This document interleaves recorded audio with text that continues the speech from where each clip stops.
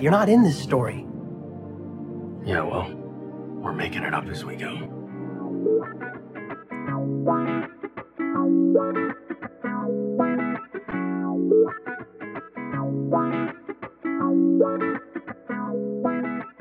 Welcome to Making It Up As We Go, a Destiel fan fiction anthology podcast. We're making it up as we go. I'm your host and reader, Nerdy Nerdenstein, but you can call me Katie.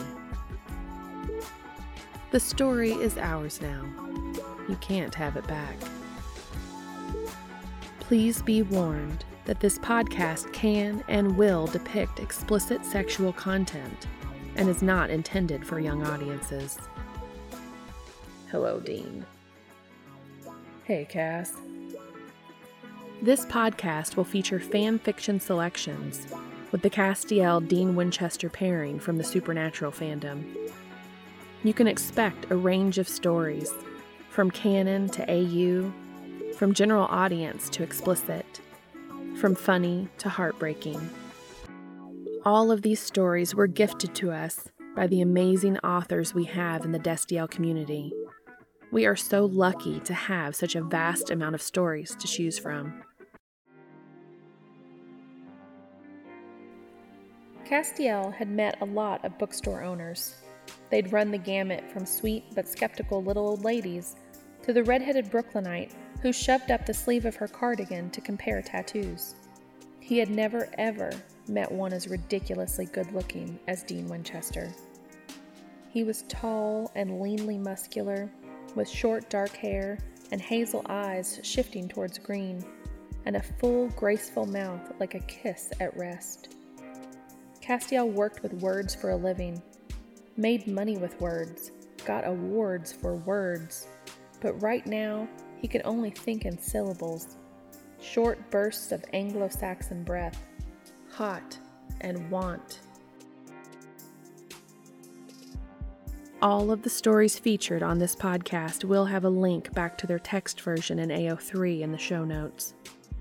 I strongly encourage everyone to go give the author of the story comments and kudos, and thank them for giving us such an amazing gift. The show notes also include a full listing of the tags for you to peruse and make an informed decision about the content of the following story. I will read the most pertinent ones prior to starting, to avoid triggers and squicks. We might. Cass starts slowly, pausing like he's choosing his words. We might have to kiss. Dean just stares at him. Please indulge me with a few acknowledgements.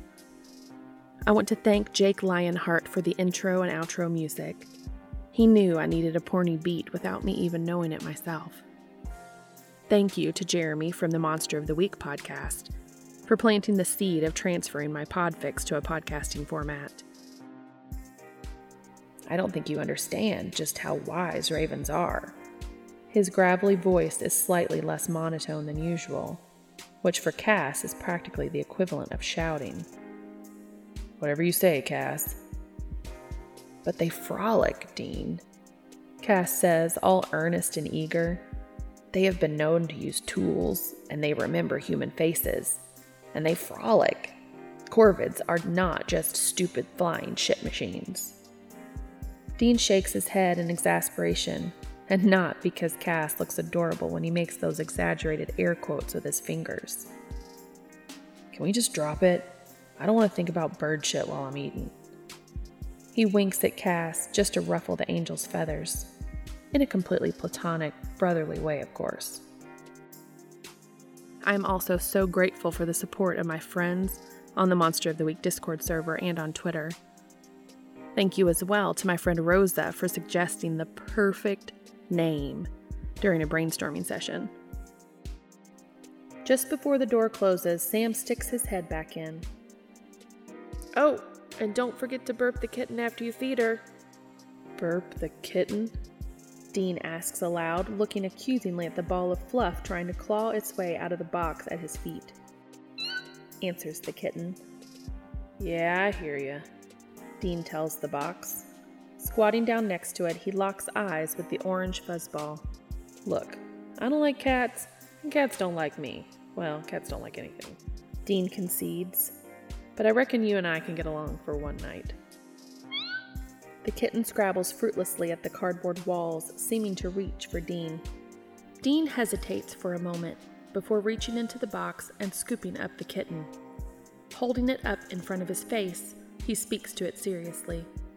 I'll make you a deal. I'll let you out of the box, but you gotta promise not to eliminate on me or anything cloth-covered. Capiche? Lastly, a huge thank you to the authors who allow me to care for their stories. I feel like I'm tending to a flock of others' intellectual property and emotional labor, and I never want to take that for granted. This podcast will never run ads or put any content behind a paywall. These stories were given to us free of charge and will remain free of charge for as long as they are under my care.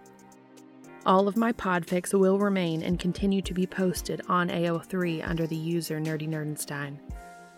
This podcast is simply adding another layer of accessibility for anyone who wishes to have it.